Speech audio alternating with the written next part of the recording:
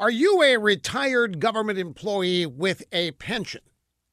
Well, the New York Times is reporting on a big problem in places like Oregon, New Jersey, Connecticut, and Kentucky because government employee pension costs are out of control. And you know what that means. Now, these states and a lot of cities are having a hard time paying for day-to-day operations and basic services because they're paying retirees so much. State-run pension plans are far outpacing economic growth, which is really good. It's not uncommon for plans to pay retirees $100,000 a year and up for not working for the rest of their lives.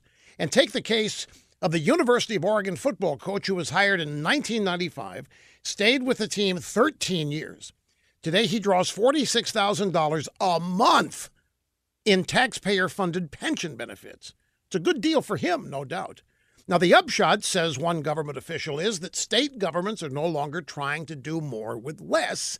They're trying to do less with less. What a concept.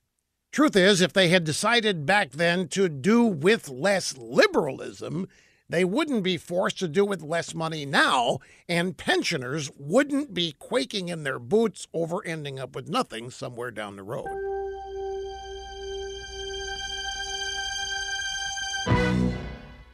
Rush has just made his spectacular web service, Rush 24/7, even more spectacular. We have a special premium going on right now, a brand new Tumblr that is free with every new subscription. Join today for Rush 24/7. Never miss a word of Rush's radio broadcast and get his new Tumblr. All at RushLimbaugh.com. You're listening to the EIB Network.